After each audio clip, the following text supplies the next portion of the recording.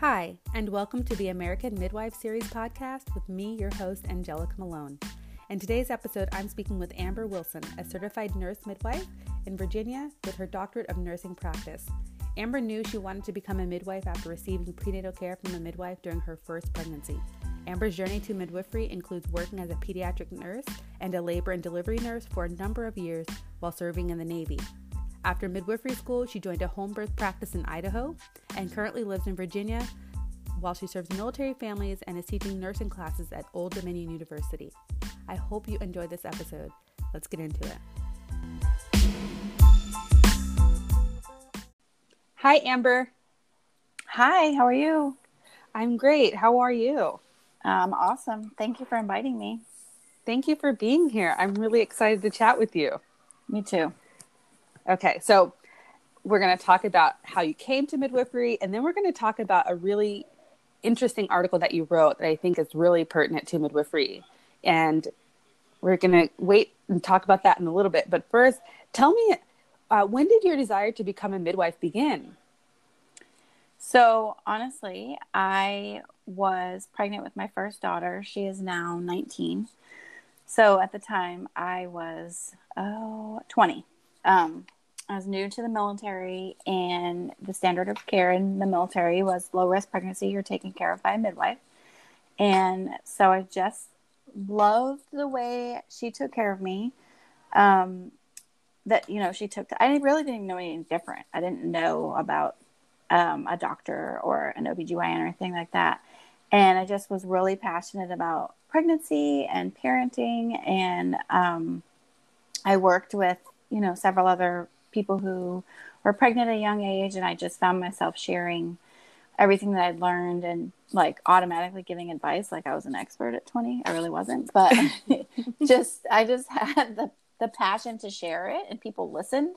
Mm-hmm. I felt like I knew what I was saying. I probably did, just as much as I possibly could at that time. And then I had a really good, I had to be induced. That's a whole nother story, but I had good care. My midwife stayed with me, and she pushed with me the whole time. It was about an hour and a half, first baby. It's not terrible, but I just loved it. And I was like, this is what I have to do. Something in, educating other women, just basically what everything midwives do. And yes. I just knew it. I had the bug, and that's what I was going to do. But I don't think I really knew at the time quite how or when I was going to get there. But that's definitely what sparked me. Okay. And, yeah. What service were you in, and where were you stationed at the time? I was in the Navy, and I was stationed in Virginia Beach at that time. And actually, I still know and am friends with the midwife that inspired my journey today. So that's really cool. Yeah. It's very interesting. So my husband and I am out of the Coast Guard. I was in the Coast Guard for 6 years, and my husband's been in for 15 years. Mm-hmm. But in the Coast Guard, they don't give us access to nurse midwives or midwives unless you're stationed at a base that also has a Navy base. Yeah. And I guess that Navy base, their hospital also has to staff nurse midwives. Yeah. So it's very cool that that's the standard of care mm-hmm. for most Navy service members and their family. I love that. Yeah. Yeah. It's pretty much, it should be all services. There's midwives pretty much everywhere. Not 100%, but some of the overseas commands don't have midwives, but yeah. Oh, okay. That's a good point. Mm-hmm. Okay. So you had your first baby with a midwife, and she really influenced your decision to go that way. And then what did you do after that? And so what was your life like at the time? And then how did you eventually start deciding on the path to become a midwife and choosing the path that you did? So I was a single mom because, long story, another episode. But I remember working with this was another one of my steps in all my inspiration. I was working with, had a heavy male role or male dominated job at the time. And there was a man getting out. He's retiring after 20 years, and he was a E6, which if you know about military rank, not everybody does, but yes. That's a good rank to achieve, but many people at 20 years are a little bit higher. Mm-hmm. And so he said to me, don't waste your time in the military and not get a degree. They pay for your college, use it for what you can, use it for all you can. And I was like, okay. And I went to the college office that we had on base and enrolled like that month. And I started when the next semester kicked in, I started, and I just got a general associate's degree at first.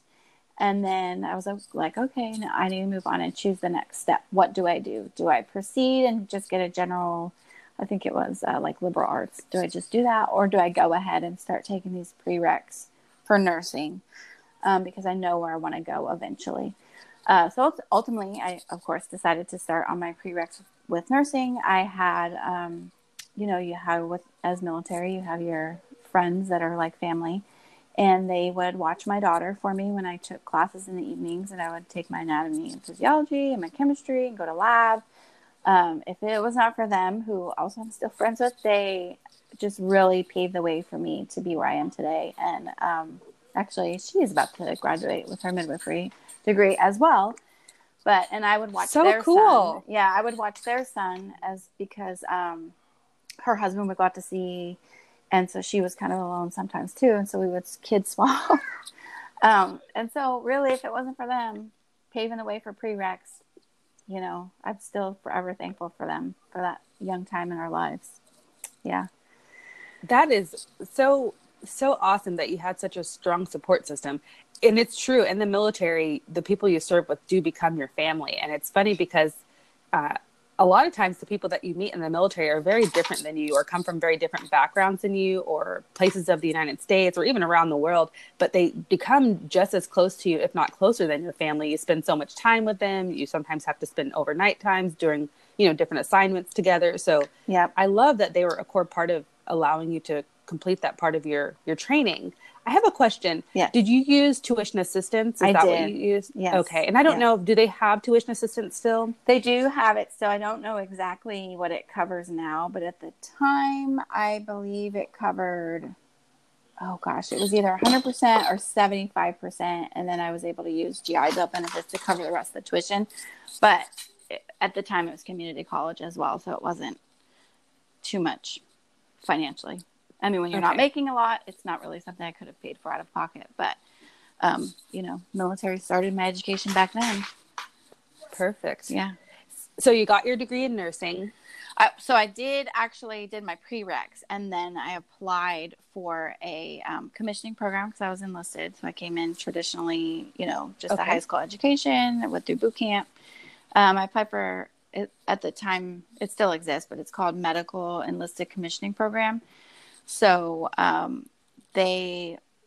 got a paycheck while I went to school. Mm-hmm. I was kind of E5 paycheck, but I had to pay for college. So there's a couple other programs in the military where they will pay for your college and you'll get a paycheck. This was a little bit different, but again, I used my GI Bill at the time, so I was okay. So I got accepted for that the first time I applied, which was awesome. And then I started school in the fall. And so I just went to school for 3 years while still being active duty. I still had to do general military training things and run my physical tests every 6 months. But in general, I was just like a normal civilian, not in the military. So it's kind of fun, a fun little break for 3 years. Yes. Yeah. And then when I graduated from nursing school, I had my bachelor's of nursing from Old Dominion, and you get commissioned right after that. So that's what I did. So that means you become an officer. Yes, correct.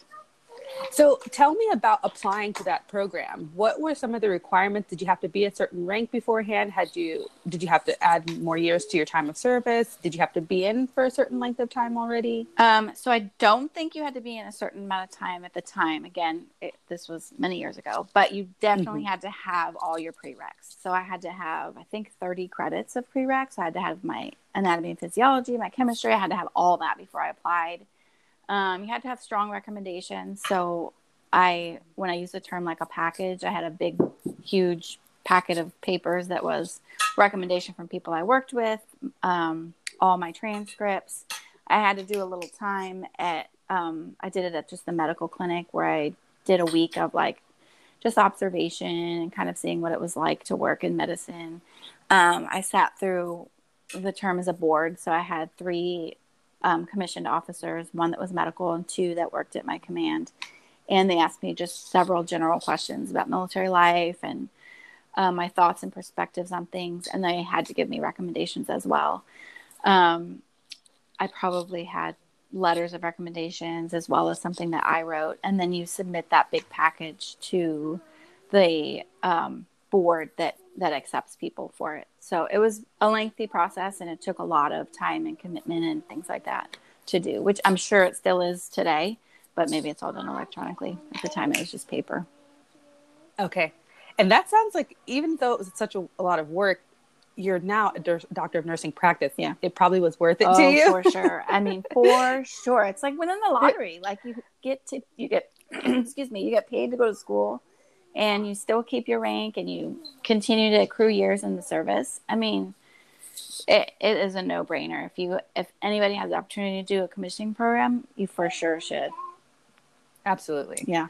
I'm so happy for you. Thank you. Mean, obviously you've been doing this path for a while, but just listening to your story, I'm like, I know how tough it is to be in the military and then also be considering like these other options. It's not always very clear cut what your other options are. Sometimes it can just feel like I just have to continue, advancing in my current job and rank and, head towards retirement. It's hard to sometimes know that there are other options out there and just be able to dream. So I think that man you met who was retiring, just saying to you, hey, use the military for all it can give you, was really good advice. Exactly. And what's funny, you just reminded me, is I don't even remember how, but no one at my command knew about this program. No one suggested. I didn't work in the medical field, didn't even know it existed.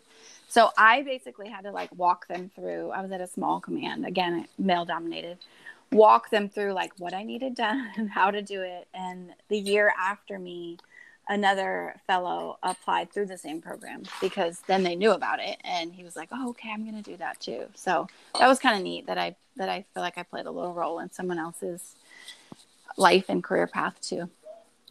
Yeah, you were a trailblazer. I don't know if I'd say that, but I found, but I know how hard. Yes, but it's very hard to find information like that. And like you said, being at a small command, if they don't know about it, that can sometimes seem like a very large hurdle. Yeah, it was. Okay, so you got your degree in nursing. Did you begin to work as a nurse? How did you get your first assignment? So they stick you wherever, based on the needs of the military. I was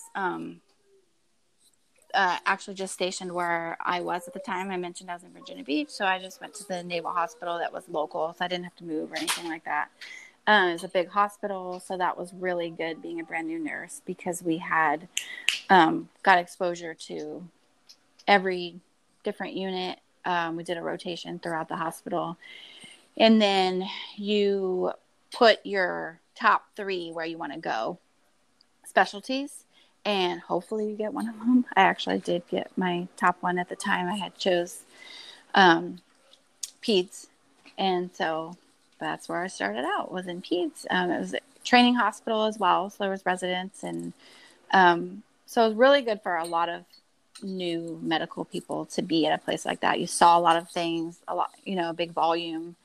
So I'm really thankful that I got to be at that facility my first rotation. It sounds like a really perfect storm. Everything just came together and you happened to be in a really great place. Did you have family support in the area?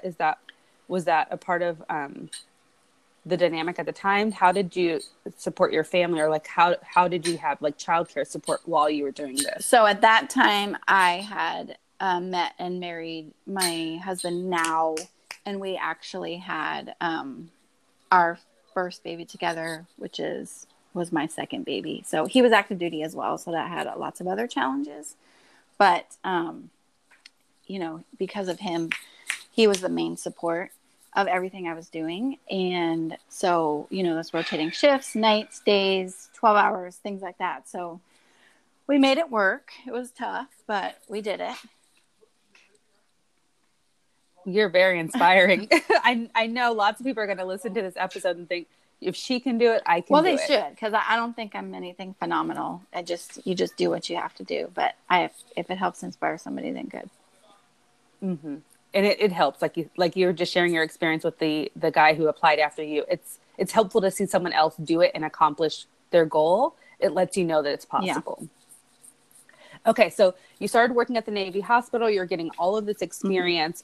When did you begin to think about graduate school and actually applying to midwifery? Okay, so that I'll try to make that long story brief. So I worked in peds the first couple years. So long story short, I actually didn't request labor and delivery when I first went to the hospital because I know it sounds silly, but I had heard they had to be on the unit at 6:30 in the morning. And at the time, with my husband being military as well, our daycare didn't open till 6. I was like, I don't think I can make it. And I'm really worried about that. Like, I don't want to show up and be this, not good, this person that's late all the time because of childcare issues. So that's why I went to peds initially. Long story short, I'm so thankful for my time on peds. I think it's really laid the foundation for my skills today as a midwife. So after a couple years on peds, I was able to, for various reasons, my husband left the military and things like that. I was able to transition to labor and delivery. Turns out you didn't have to be there at 6:30, but that's okay. And I worked at the Naval Hospital for, oh gosh, I can't remember. Maybe a year. I can't remember exactly. And then I transitioned. I had to move. It was time for me to move because the military said. And I went to a small command in Southern California.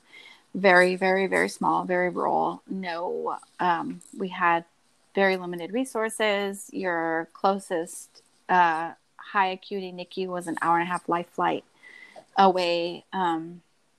We just had a general pediatrician in house. The doctors and midwives didn't stay in house unless they needed to, like somebody was in labor, things like that. So I became even stronger of a nurse there because we had to be so independent and autonomous. And we learned how to stabilize babies, and we did a lot of labor support. There's a lot of people there that chose non-epidural labor and birth as well. Just, I don't know, a little more smaller command, the region, a little more granola population, I guess. I'm not sure. But I grew a lot in those skills. And so there was a lot of times where I questioned, like, is this really what I want to do? Because I know it can be a hard life, and I have to do all this school, and I have to do all these nights, and it's a demanding job, and I'm not sure if I want to do it. And so I literally applied to 7 graduate programs with different, one was public health, one was just, I don't even remember what they all were. And I know it's crazy because I was like, I don't know what I want to be when I grow up. I know that's what I thought I wanted to be, but I had so many doubts. And at this point I had how many children? 4 at the time, 4. And I was like, okay, how am I going to do this? But anyway, I cared for this woman that came in. She was a breast cancer survivor. She was 26 years old, and she had 1 breast, and she was like the most strongest, powerful. She was amazing. And she got through her labor. I remember the doctor at the time kind of doing like some fear mongering with her because she didn't want continuous monitoring and things like that. And I just kind of helped her and coached her and told her, like, you have the power to decide what you want. Basically what we would say, like, fully informed consent at this point, patient's choice. Yes. She rocked it. Awesome birth. And she was like, I couldn't have done this without you. And I was like, well, as I always still say today, yes, you could have. It was all you. I was just here to support you. But I was like, okay, this is what I got to do. That was my re-spark in my journey. And so I applied for graduate school. Yeah. Wow. What a powerful experience. Yeah, it was. Thinking about that and how you struggled for a little bit deciding which path you wanted to take, I think that's actually really important. Choosing something, not having considered all the options, might seem like a good idea in the beginning, but I think that it can also lead you down the path of something you think you want to do, but really not being sure of it and getting to the end and realizing this is not at all what I wanted to do. And so I think you having that period of time where you got to actually pursue all the options you applied, where you could see, imagine yourself going down these different paths, but then having that dynamic experience with that one client. I think was powerful enough to say, like, this is what I actually want to do, and allowed you to dismiss the other options that were totally available to you. So I think it seemed like actually a really good thing that happened. Such a great point. I've never thought about. I've always felt so silly because I'm like, I applied for 7 graduate schools, but thank you. Yeah, no, I think that many times people don't allow themselves to dream about the other option, thinking it's like an injustice to the one thing that they think is really more noble. But if you just go down that path without actually having considered the other options, do you really know what you're choosing, or are you just choosing what you think is good? And I mentioned I had applied to public health. That was a huge top contender on my plate. And I ultimately was like, you know what, midwifery really is public health, but I still have the option of, you know, being a midwife. Whereas public health, that is an awesome job as well, but your role is public health. You know, midwifery, it really is public health. You're caring for the family. Oh, absolutely. And, you know, you're helping change the dynamic of that. And you are, depending on where you are, you know, working with underserved. And it just is. That is public health. Mm-hmm. It is. It's a very high touch public health. Yep. So you chose midwifery school, and how did that transition go from California to going to graduate school? So originally I had applied and actually started at Frontier University. I did one, I don't know what they call them, but they're like 11-week sessions. I did one. I was transitioning. I had decided to leave active duty and go reserves, but also what came with that is that the reserves was able to help me with schooling as well. So they helped pay for that, and I got a stipend for that as well. Some people now would call that, it's similar to an HPSP scholarship, which I cannot remember right now what that stands for. Healthcare Professional Scholarship Program, maybe? Yes. So you get a stipend each month, and then they help pay for schooling as well. It's not as good as active duty paycheck, but, you know, it was enough. It was helpful.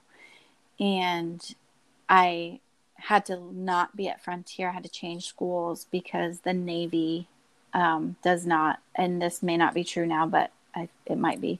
They did not allow Frontier because they felt like it was a full online program. All you Frontier people know that that's not true, but that's how the Navy feels. And so I was able to go to Old Dominion, which is where I did my undergrad, because they have, it's what you'd call like I'm not sure how you would call it, like a hybrid program. So you do your first year at your home university. There's about 8 universities on the East Coast that do it. And then there's your second year is at Shenandoah University. And that's where you get the midwifery portion of your degree. So that's what I did.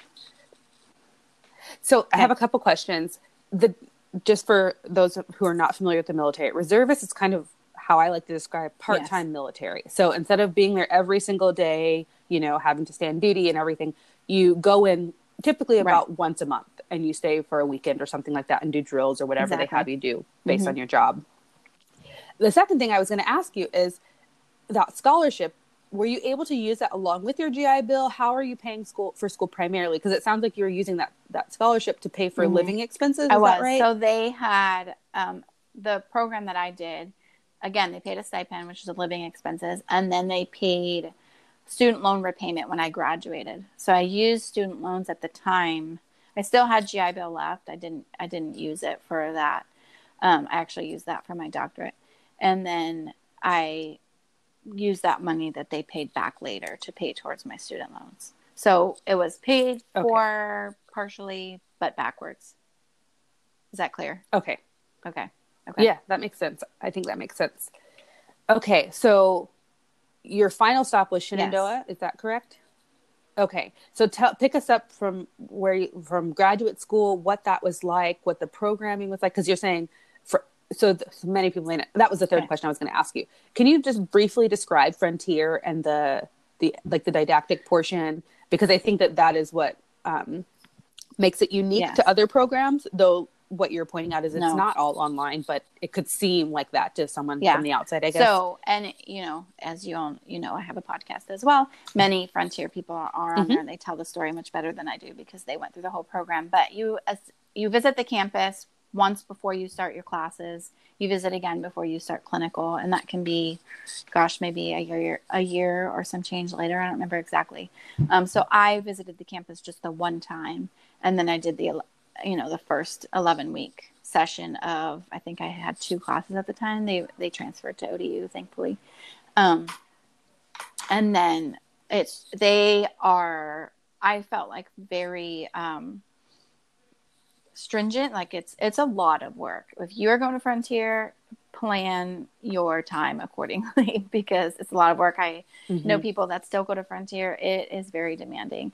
Not to say that my graduate program wasn't, but I just feel like Frontier is like, we're going to put this on you because it's all distant. So it's a lot of work. Okay. And they do go ahead.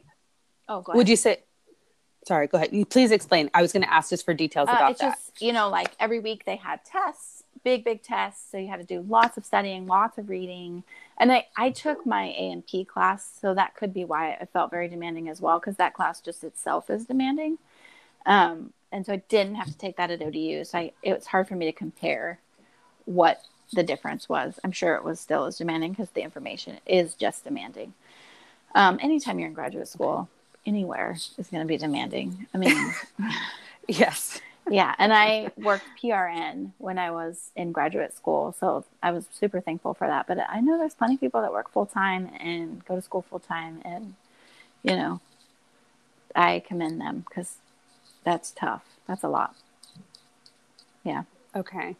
So tell me about the difference between Frontier and then Old Dominion and Shenandoah. So when I was at Old Dominion, which was the first year, I had classes every week. And depending on the semester, like one semester we had to go to the lab every week and do physical exam on each other. So you had something every week that required you to be at campus. And then Frontier does all of their clinical portion at the end of all their classroom. So you do all your learning. And then you spend your last, 3, 4, 5 months doing clinical. Or at Old Dominion in Shenandoah, you did clinical integrated. So I'll tell you just briefly my story. The first semester was the in-lab where we practiced physical on each other. And then we did physical exam at the end on a simulated patient. And we had classroom. The second semester, I had classroom time, but I also had clinical mine was at a public health, like the health department. So it was a, birth control, pregnant, mostly just women's health types like that. And then the fall was again, like gyne, women's health, things like that. And that was when I was at Shenandoah. So now I'm at Shenandoah. I'm taking classes at Shenandoah. I did have to visit the campus at the beginning of the semester, but the rest of the semester was online. Because Shenandoah for me is 3 hours away, but for some people it could be like 4, 5, 6, where these universities are. So we did our gyne clinical at that time with classroom, and then the spring was still more classroom, but we started integrating L&D, and then the summer was a little back off on classroom and much more. That was your like final, where you did it all. You did clinic, you did labor and delivery, you did everything. So, and that was like your big final tests and you're prepping for boards and things like that. So we had a little bit less, Blackboard and things like that. So. Okay. I have 2 questions. Old Dominion University and Shenandoah, are they physically close to one another or are they far apart? 3.5, 4 hours apart. Yeah. Which is generally, so all the universities.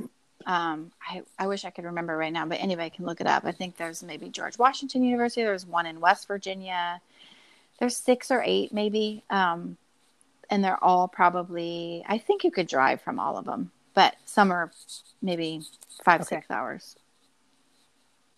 Okay. Next question. How did you find a preceptor? How do you get paired? What was your rotation like in L&D when you started doing L&D and clinicals? How was that arranged? So this, Shenandoah actually did it for you, but my labor and delivery rotation, I found for myself, which was fine. You don't have to do that. I just had a specific place that I wanted to go. And so they required a CV and things like that. So I actually did that a year out. So I set that up for myself. And then the final like big final rotation before you're finished with schooling, I didn't have a clinical site. They were supposed to get one for me. They did have one, but it was like not working out. And I ended up reaching out to the military community and asking for help, and was able to do my final rotation at actually the hospital that I work at now. So technically the answer is they'll find your site for you. Okay. But there's some Yes. dynamics at play there. Okay. So I had a question about the clinical site. The clinical portion they found for you. The next one, the L&D, you found yourself. How did you go about finding it yourself? What were some of the things you were thinking about as you considered your L&D rotation? And did the hospital have like a portal or something where it's like, if you are a pre-med or a medical student or a PA student or a CNM student and you want to come here for a rotation, like, do they have a process, or do you just reach out to someone you know who works on the floor? I wanted that specific site, so it's actually recently closed, but it had a birth center in the hospital. That's the only one like that in this area. Okay. Again, that's now closed, but so I knew I wanted to go there for that reason. And I cannot remember how I reached out. I know that there wasn't like a portal, like, oh, if you're a student, click here. So I imagine I must have called and asked for a point of contact or something. I don't even remember how I did it. Okay. Yeah. That's okay. I'm just thinking I feel like, so I'm in graduate school for midwifery as well. And I have a clinical site that I'm at now, and I found that myself, but I pretty much just reached out to the midwife because it's a small practice. But I'm wondering, if you were trying to work within a hospital system, how do you, and I do think at the time as well, our ACNM was a little more active. So that may have had something to do with it. Okay. I may have gotten one of the midwives' names through somebody else, because I did know that you had to have, for that specific site, L&D experience. And so I had heard that already through word of mouth. Okay. Good to know. So you graduate from midwifery school. What are you considering for your first job? How did you find your first job? And then tell us what that first job was like. My first job was at a home birth / birth center. So mind you, at the time I had gone to school and I was living in Virginia. My original home state is Idaho, which is where the majority of my family is in Idaho. So I'd always wanted to move back there. That was actually the part of the reason that I left active duty was to move back there, but I ended up coming here for school. So I thought, okay, well, it's time. We should probably just go ahead and try. Let me see what's out there for jobs. So I did find a job at a very long-standing, super reputable birth center. And it all happened like super fast. Like, they said I had the job. We packed up our stuff. Oh, also, by the way, I found out I was pregnant. It was like just a crazy time in my life. My husband actually stayed behind to like get our house finished so that we could rent it. It was insane. And so I ended up working there for a little while. I loved the team that I was with. They were wonderful, wonderful people. It was a team of all women at the time. The clients were great. I loved how they were so, active and intuitive about their own bodies. I loved being a part of home birth and birth centers and just kind of learning to relax a little bit, because I definitely was more fearful of it, even in midwifery school. Like, oh, I don't know about that. But I learned that some things that we freak out about in the hospital are okay, and we can relax. And that's a whole other podcast episode. We don't have to get into that now. But and this is just the case in general with home birth. So I'm definitely not insulting those that choose this, but the salary was not great. I could actually have made more as a registered nurse. And that was really hard when you are on call so much. And Absolutely. I, at the time, was pregnant with my 5th baby. And I was like, I don't know how I'm going to sustain, we live pretty simply, but just thinking about the future, like, how am I going to do this? And then at some point they're going to have bigger needs. And, we need a new car, and that's not even really in the cards right now with this income. And so, and then just the dynamics of like having a newborn. I know people do it, and, it was just for me really anxiety provoking. And I really think it stems from I was on call a lot in the military, and for some reason it doesn't settle with me, just having to be on call and locked to my phone. People do it, and that's great, and I love them for it. It just is emotionally really hard for me to do. And so even though some weeks I would only work like 20 hours, it was just being tethered to my phone that was so emotionally draining. And I was like, I can't do this. And I love my family, and Idaho's a beautiful place, but it is cold. And in the winter, it can be very gray. Again, not good for my mental health. I need sunshine. I need warm weather. I couldn't do it. It was just too many things stacked up, and I just was not in a good place. And so I said, we got to go. My house was still empty, actually, in Virginia. The nice part is I met some wonderful people. They're still my friends today. I had a really great experience. I learned so much about home birth and birth center. And I'm so thankful for my time there. And I'm thankful for the birth center owner who took me in, and just, they treated me so well. I still communicate with them often, and I'm so thankful for that. And I actually had my baby at home under their care as well. And so that was really wonderful. And so we left when he was about a month old, and I came back to Virginia, and my job at the time, there was no midwife jobs, but I was like, I can't do this anymore. I was just teaching undergraduate nursing, clinical and online teaching as well, until I found my job I have now I started working about 9 months after we'd moved back. So, Okay. Yeah, long story. Thank you for sharing that. That sounds like you're on such a road of discovery. Again, one, I think that many new midwives go on, even CPMs.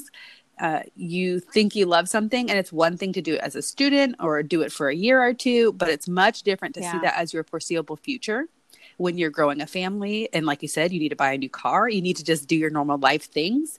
And it is a big deal to, like you said, you may only work 20 hours one week, but to have just in the back of your mind this constant knowing that I must have my phone or my pager loud enough to hear it, and I can't sleep too deeply. Exactly. That is intense. And I think that it's not something that just nurse midwives who maybe have trained primarily in the hospital experience. I think it's something that definitely CPM students feel as well, or CPMs and maybe feel as well. doulas and anybody who is on call for birth work. Exactly. Yes. Absolutely. So I have a couple of questions to ask about your journey. So did you find it, so it sounds like you were looking for a community midwifery practice. So working like out of the hospital when you graduated, is that right? So focused on getting back to Idaho at the time that I really took anything. They didn't have any hospital-based jobs at the time.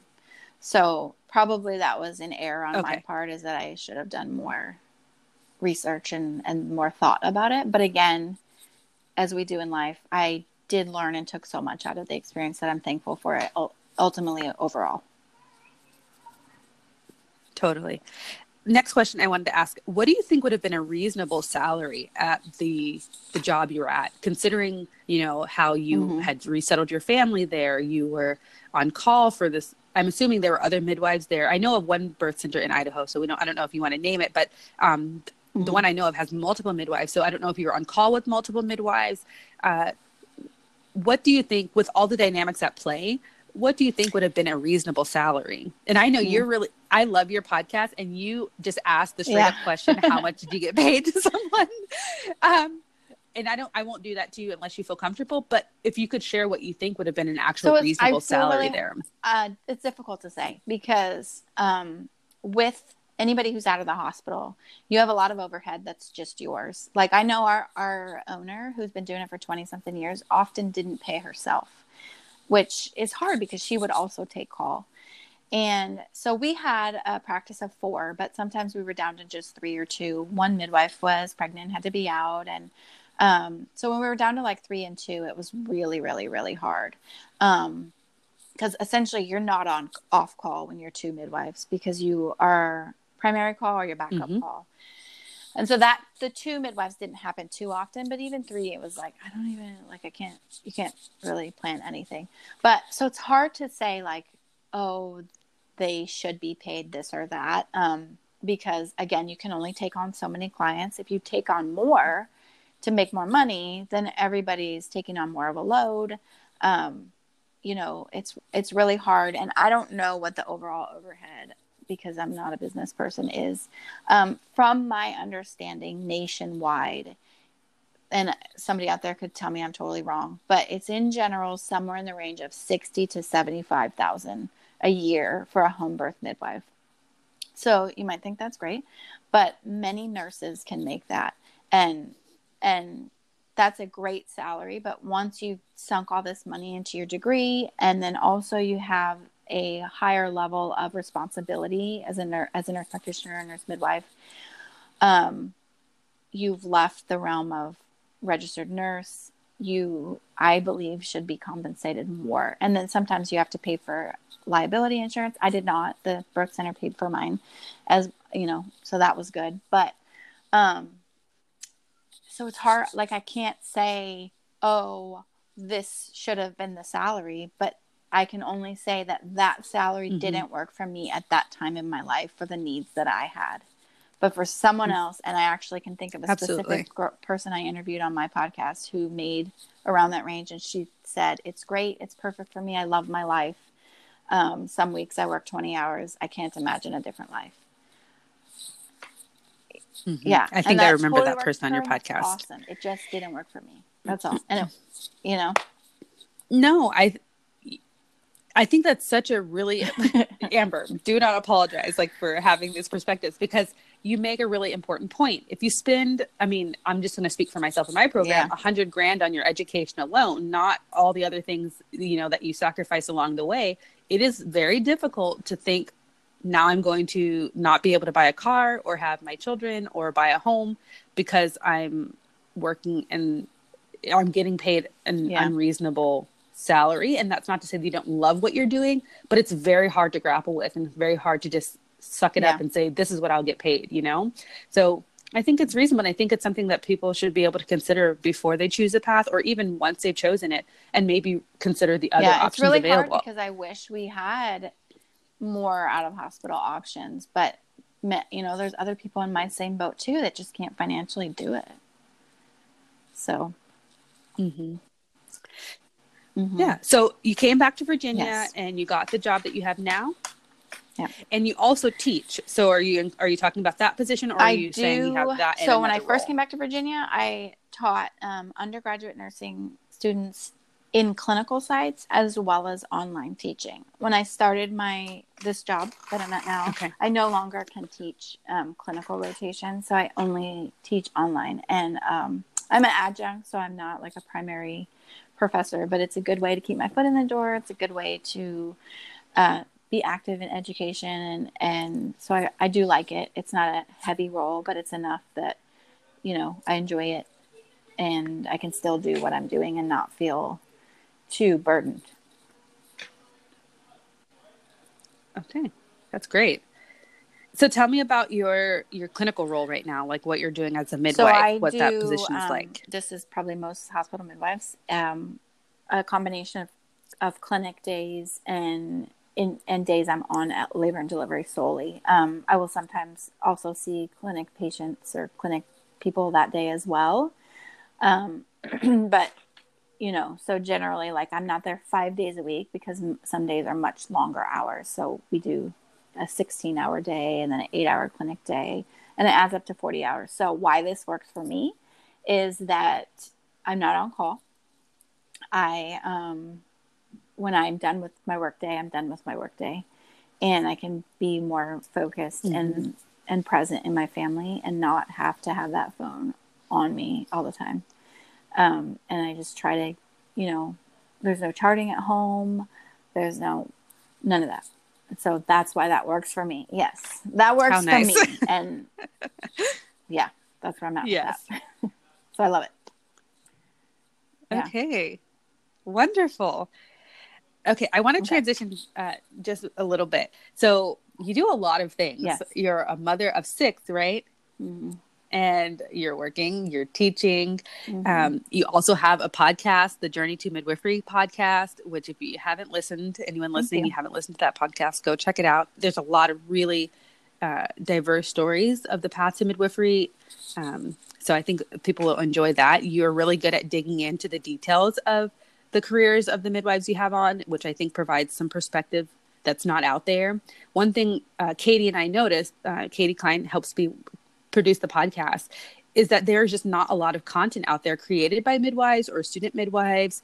And this is just a really needed space.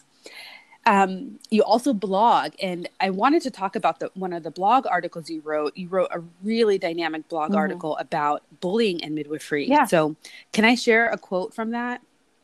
Okay, I'm going to share the quote, and then I'm going to share a bit of my perspective on it, and then I want to just begin talking about that. So the quote says, "Do you think midwives are nice to midwives behind closed doors? I love my sister midwives today, but I've been in the place where the answer to this is no. This is not just me saying this as a CNM. This comes from midwives at every education level. We can be mean, we can eat our young. But why? My job as a more experienced midwife is to guide and midwife you into the field." And when I read this, I thought, so true. That phrase, eat your young, is one I've heard here at my training institution, like students say about preceptors. It also points to this paternalistic versus mentoring role that I see many preceptor midwives play towards their students.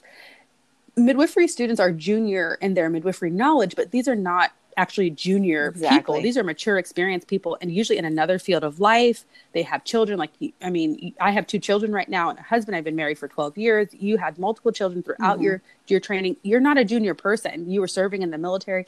And so I would just love to hear your perspective, just again, on why you wrote this and what you were thinking when you wrote this. You just hit the nail on the head. I would say overall, my personal experience was pretty good. I had just one rotation where I experienced, I guess, I hate to downplay it and be like, well, it wasn't that bad, but it existed. Like maybe my preceptor came to work in a bad mood and I was there and I felt like this burden because she was already in a bad mood. And then I'm there as this, annoying person or whatever. And again, like you said, I was an adult. I've done all this time in the military. I was a mother. I was an experienced L&D nurse. Like I'm not, but even if you weren't, you're still a human. And to just, the ultimate essence of being a midwife is to keep people human and care for them and listen to them. And, the term midwifing and not treat people the way that sometimes we treat each other. And it just baffles me. Like if you're going to treat me this way, how are you treating patients? And sadly, sometimes I would see that as well, which if there's any students out there, take from those experiences and learn how not to be. And that's what I did. So I can't remember what inspired me to write that blog at the time, because I was just working, but maybe I was just reflecting. And this is across healthcare as well. Like I haven't precepted a nurse or a new nurse for a long, long time, but I know that I had positive feedback from the nurses that I precepted and said, "You taught me so much. Thank you so much. I appreciate it." Because just like us taking care of our clients or patients or whatever you want to call them, just remembering that they're human and that people are living outside of this moment. And it's not just about, you and them at that time. And who are you to treat them so poorly? Like, I get that maybe they're not at the level that you are, because duh, but they're students. Then show them and guide them. And I understand too that sometimes it's frustrating and it's exhausting teaching a student. It is, because you get in your daily mindset and you go along and you do your day and you can do it, your gears are well oiled. And you got to slow down and you got to pause and you got to learn or you got to teach and you have to. But I would say too, in teaching, you often learn, stuff that's up to date, or maybe you learn something about yourself. So take the time to do that and not like, why are you doing this to people? What is the point of that? And I mean, I hope today, and maybe there's people out there that can say that maybe it doesn't exist as much as it has in the past as we become a younger workforce. I don't know. But I guess that's really, I went off on a tangent. That's really what kind of. Oh, that was great. I'm very hopeful that it will begin to change, but I was struck by this blog because I've experienced some of the elements that you talked about. And even though I think my institution has well documented that this is a concern in midwifery education, I don't know if every student realizes when they're being mistreated or in an abusive relationship with a preceptor. And so I wanted to talk a little bit about that, but I also first wanted to talk about some of the financial and the career implications of bullying or mistreatment for student midwives. So I'm going to read another quote and then we're going to go into that. So you have a quote that says, "I've been in that place where you feel vulnerable because you are working under someone's tutoring and you must tolerate them to get your end goal.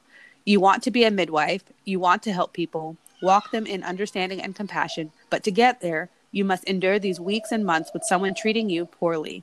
Maybe they belittle your lack of knowledge when you ask a question or do not know an answer. Maybe they unintentionally or intentionally make you feel stupid. Maybe they are just grumpy towards you or make you feel like you are a massive inconvenience to them." And I think that definitely puts a little bit more into perspective, like what it means to be in this abusive relationship, because you can have a really thick skin as a person. I felt like, serving in the military, being around men all the time, they don't generally care about your feelings. So I was not a thin-skinned person, but I felt like in this role as a student, like you said, you almost have to tolerate them and allow them to be who they are, even if it is abusive or rude or not giving you the things that you need, because they are the ticket between you and graduating and you and the thing that you need. And that leads into the financial and the career implications. So this may be different for like someone in the CPM route versus nurse midwifery route, because when I think about nurse midwifery, I wonder if there's a bit more oversight when you're in an established like hospital system, but you could probably speak more to that. So what do you think? Do you think that in nurse midwifery there are financial and career implications for a student who's maybe not getting the things that they need with their preceptor or having to juggle this difficult dynamic relationship with their preceptor? I couldn't think of specific financial impacts, but career-wise, I would say that you maybe didn't get out what you needed because you were afraid to ask questions. You were afraid to, let's say your preceptor was doing something that maybe you knew wasn't evidence-based, or you felt like was fear-mongering or patriarchal to the patient or client, and you don't question them. And so you don't really get to learn what informed consent and patient-centered care is, because if they're treating you that way, like I said, are they also treating their patients and clients that way? And if not, then I'm like, are they, that also is strange. Like you treat your patient and client one way and then you treat your student another way behind closed doors. You know, that kind of person is no. So Go ahead. Healthy. I was so I say, yes, I can. No, go ahead, Amber. I don't think you would get your full knowledge if you had to spend your time with that abusive relationship at whatever level, 0 to 10. I don't know. Abuse is abuse. You would miss a lot, I think. I would agree. I feel like I've had a personal experience where I worked with 2 midwives, and one I felt was really just excellent, really up-to-date clinical knowledge, very willing to teach, and the other just kind of the opposite. And I would tell myself, well, just value the time that you're spending with this one midwife. But like you're saying, you still are being in this kind of toxic dynamic at times with that one preceptor. And it's like, what do you do? Like, how do you spend a year with them, or, 3 months, or however long your rotation is, in the presence of someone who's constantly either doing things that are unethical or not evidence-based or rude or abusive to you? Like that plays a toll on you in multiple ways. The other thing I was thinking maybe about how this financially impacts someone is, you mentioned, I think in your post, that a preceptor who promised you 2 semesters of placement and then they were then they Yeah. decided that they were going to take a break after just the first one, only to offer that spot to someone else. So in our pathway, CPM, something similar could happen where you're planning to be with a preceptor for a year, and then either they close their practice or they decide that we don't get along anymore and we don't want to have you there. And you have to then pay for extra quarters, or you've already paid for that whole quarter and now you're paying for an extra quarter. So I was thinking that might financially impact someone. And maybe you can't afford to pay for an extra quarter or two, or however long it takes you to find another preceptor. Or even having to travel to another site because the one you were at, like you said, closed or wasn't working out or whatever. Some people travel across the country and they have to find places to stay and do something with their family. And yeah, that is huge financial implication. Yes. Like thousands of dollars, tens of thousands of dollars. I know multiple people in my cohort who have moved from another state to do the program, though it's a lot of distance learning. It's a hybrid program. So they can kind of guarantee you a placement locally. So if you are on the East Coast, or, from the South, or from, California or something, to guarantee a placement, you'd have to move to this state. And then what if your preceptor does decide to close their practice, or they say, we don't get along, or one of the midwives doesn't care for you, though I care for you. And so because this midwife works for me and helps make me money, and you just kind of are a burden to me, you have to now go. That's what do you do when you've moved your whole family to this place? One of the other things I was thinking is that in career implications wise is, if you work in a community and you have a bad experience with a midwife as a student, have you seen like that student be labeled as maybe a problem for speaking up, or, have trouble finding a second placement? Have you heard of anything like that? Seen where maybe, let's say you did a rotation as a student with a midwife and they felt like you were okay, but not super great. They can have a say in jobs you're applying for locally. And it might be because I get texts all the time. Do you know so-and-so? It's just small. It's a small, midwifery world. So yeah, that, if you didn't have a great experience locally, that might force you to take a job somewhere else where you don't know people. And that's awful. Yeah.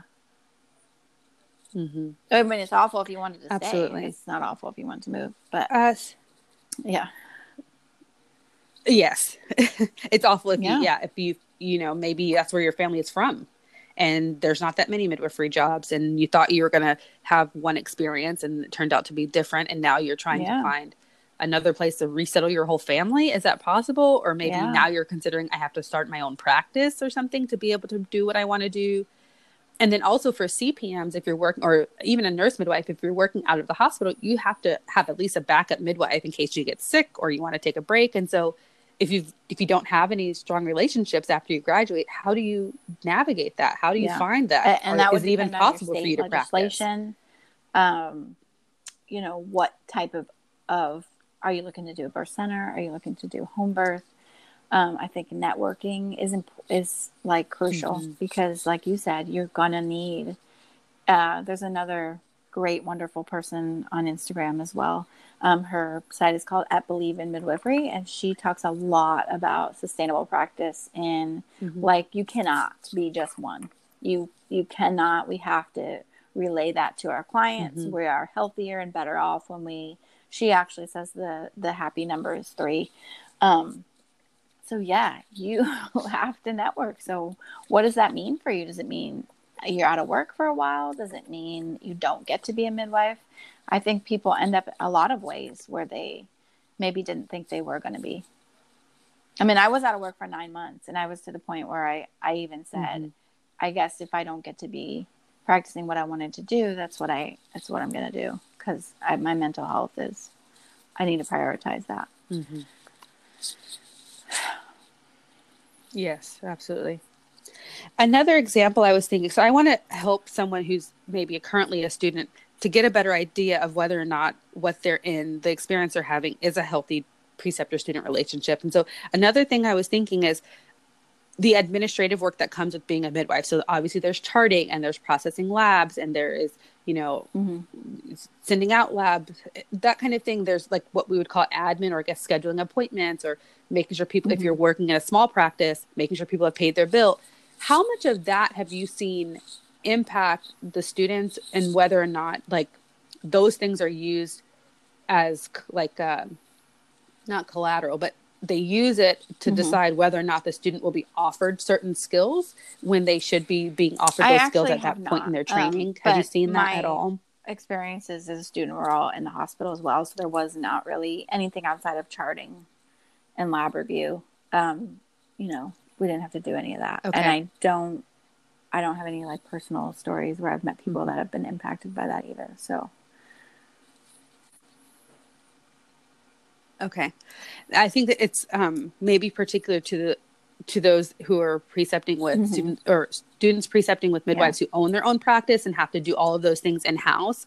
I have seen some of that where a student maybe is a year into their training, but has not done a lot of integration into labor management or assessing labors, but are required to do the majority of those things, like the charting and the lab work and things like that. And they're not even being offered those other skills, but they don't know that maybe I should have been at that point already in my training where I'm being offered these things, or where the student is being told, you must complete all of these things before I offer you these other options or clinical hands-on things. Yeah, that makes sense. Almost as if those are a gift. Yeah. And we had, when I was not requirements to graduate. I had a first-year student as well.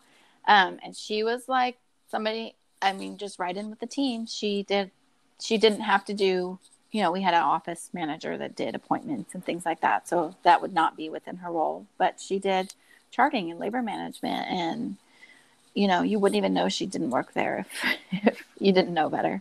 So I feel like that was a pretty healthy learning opportunity for her. I'm not her, so I can't speak for her, but she, I don't think she was used in the wrong way. The only thing I would say with students, and this is probably across the board, is that remembering to be respectful of students' time and not expecting them to be at every single birth. And because yes, they need to learn, but my gosh, they're human too. And they might have a significant other or children, or they might have a PRN job they have to go to or whatever. So if they tell you like, I can't do your 24-hour shifts, I can do 12. Well, then that's their need, and meet them where they are and leave them alone about it. That's what I think. Yeah. Yes. Have you heard maybe the example? Well, this is a great learning opportunity. Have you ever seen that be used as a way of taking extra from the student, or taking more from their time? Because that's something I've heard is like, well, this would be a great learning opportunity. And even though, like you said, they might have a family they need to get to, or maybe a PRN job or something, maybe they're not feeling so well, but then the preceptors say, well, this would be a great learning opportunity. And the student feels as though they can't say no. Not seen it, but I absolutely have heard about it and can definitely see that happening. And that's manipulation.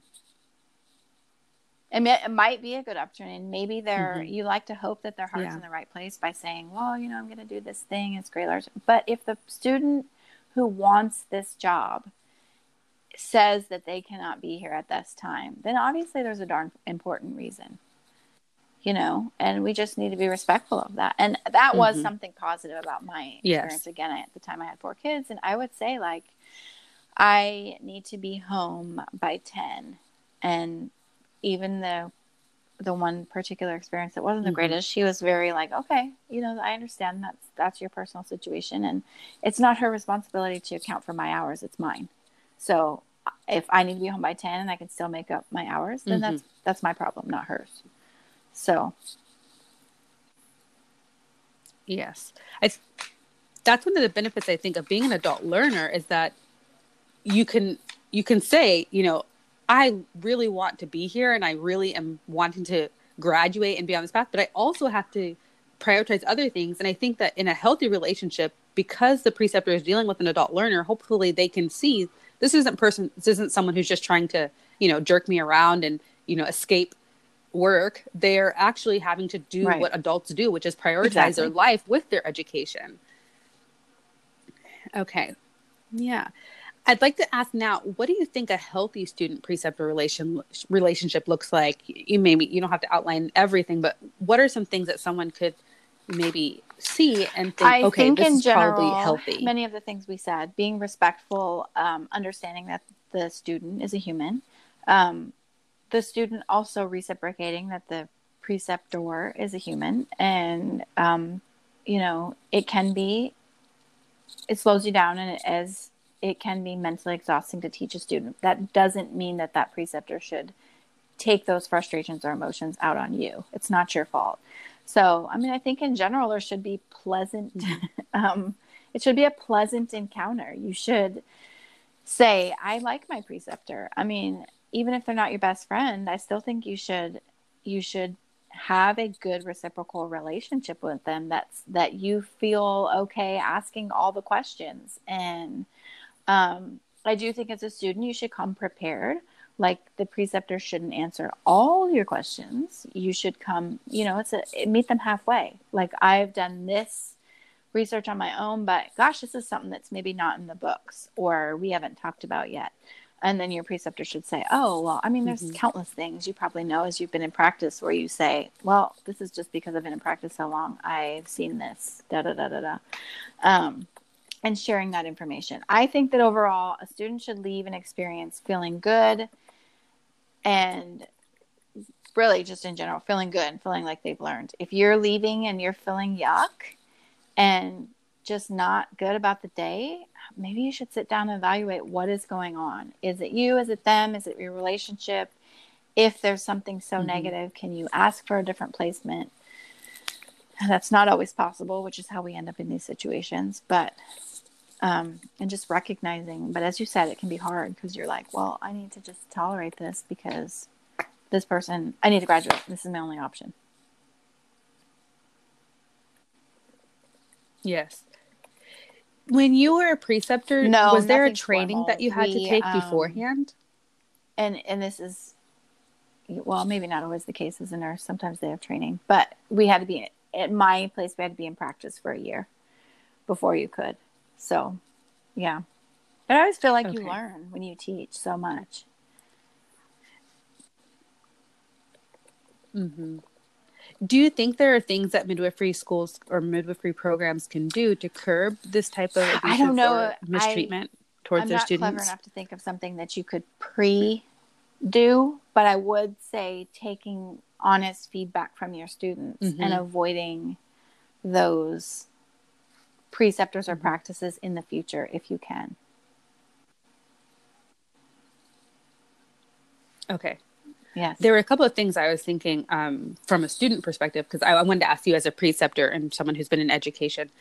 As a student, I know in my own experience, some things that I think were helpful, or that additional things that I learned after the fact that I think might be helpful are documentation. So documenting the experiences that you're having with your preceptor, dates and times, and providing specific examples so that if you do feel at a point where you can't tolerate it anymore, or you really need your program to advocate for you, you can provide them with concrete examples of what happened. And I think really, even if you are in a healthy site, it doesn't hurt if you feel as though you could end up in a situation where you need to advocate for yourself, especially if you've made like a major family move and now you're really vulnerable at the site that you're at. I think emailing your preceptor with your concerns and then CCing your clinical director could be helpful. That way there's more than one, more sets of eyes on the situation. Of course, it's always important to first go to your preceptor and say the things that you're noticing and hopefully work it out with them. I think for CPMs, or if you're having a concern that you feel like is not being addressed even by your clinical director, going to something like NARM, which is kind of the overseeing body for certification of midwives, or something like that. For CNMs, it might be the Department of Health or the Department of Midwifery American for your Midwifery state. Certification Board. ACNM. Okay. Yes, and filing a complaint or a concern. And then always following up. I think follow-up is the most important thing. Programs are very busy, clinical directors are very busy, midwives are very busy. And so always following up on any communication that you've had. And even if it's just to say things are going great now, and I'm glad that we were able to address that issue. And, those we're are off excellent. to a better start now. Those are just thanks. Okay, so I want to wrap up and just see if there's anything else you wanted to share, Amber, before we finish the call. But you were amazing so far. So anything you want to share? But it's been fun being on the other end of the interview, because as you said, I have a podcast and I haven't been. You're my first. I'm the first interviewee. Is that right? Yeah. So it's been fun. Yeah. And yes, this is your first time being interviewed. I tend to try to take positive thoughts out of any situation, which I think sometimes causes me to downplay maybe the seriousness of it. So that's not probably always good either, but it's just, that's the only way I can survive really sometimes, and probably for a lot of us. But overall, I've learned something from all my experiences, even if that's not how I'm going to be. I'm not going to treat other people like that. I'm not going to treat patients like that. If I am becoming a burnt out, haggard midwife, it's time for me to go. It's not, each person is individual, and just because I've seen 27 complaints of round ligament today, that 27th person doesn't know that, and it's not my place to feel like, oh my god, this is the 27th time I've been asked about round ligament pain, and that's the same with students. Just even if you're on your 10th rotation, you're teaching the 10th same thing. That 10th student doesn't know that. They need you to be present in each encounter. So that's what I try to do. I'm human, so I'm sure that I'm not perfect, but that's what I try to do. That's good. Yeah. Thanks for having me. Thank you. So you're welcome. I'm so glad that you were able to be on. I have one fun question to ask you. What are you reading right now? Because I never have time to read, but right now we have time to read. I got Mother George, the midwife who, let me pull up the title. It's on my Kindle. It's not letting me. Mother George. Look up that. Okay. Mother George, the midwife. It is about a midwife who they found out, it was a big, or she was this very large black woman, like wore men's shoes, things like that. And she delivered babies in Idaho, which sparked my interest. In, late 1700s, 1800s. I haven't gotten that far in the book yet. But turns out she was a man when she died. So she was like the first documented, I guess what you would say, like trans midwife, a black midwife in Idaho, which if you've been to Idaho, it's very out westy. That's all I'm going to say. So it's such an interesting story. So this story is actually a combination of fiction based on the minimal, because there's not going to be much documentation on a person like that back then, but it is interesting how the author has weaved this intricate story into this woman's life, and I just think, what a cool person. So that's what I'm reading. Cool. Wow. Okay. We'll put that in the show notes too. So I am mostly on Instagram. Where can people find you online? At The Mothering Midwife. And I have Facebook too, but it's not as active. But my big thing, obviously, we talked about a lot, is the podcast, which is called Journey to Midwifery. You can look that up on any podcast platform. I do have a website, journeytomidwifery.org, and I occasionally blog. I've not been great about it. And there's a link to the podcast through there as well. And I have an email, journeytomidwiferypodcast@gmail.com. So I'd love to have, if there's any midwives out there that would like to be on my podcast, I'd love to have you. And I love that, you are also doing podcasts from the midwife platform, because as you said, there's really not much. That's what made me start. I was like, there's really nothing out there. So we need something for us. Mine is a little more specifically focused on kind of what we talked about today, just the journey of each midwife. And then I have a few, like I've had a pelvic floor therapist on, a few different specialties that anybody in women's healthcare, midwifery, things like that could benefit from. So, yeah. Yeah, thank you.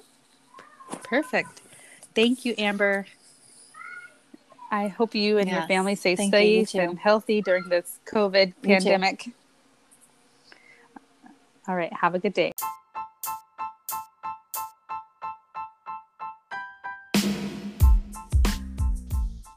Thank you so much for listening to this episode of the American Midwife Series podcast with me, your host, Angelica Malone, and our guest, Dr. Midwife Amber Wilson. I really appreciate how Amber broke down how she pursued her education while also serving in the military.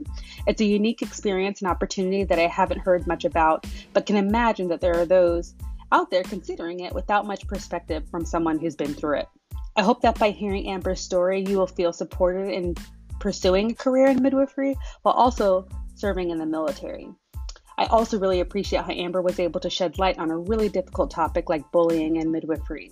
Though it can be difficult to navigate at the time, I've learned through my own journey as a midwifery student, abuse should and will not be tolerated. It's just no longer acceptable.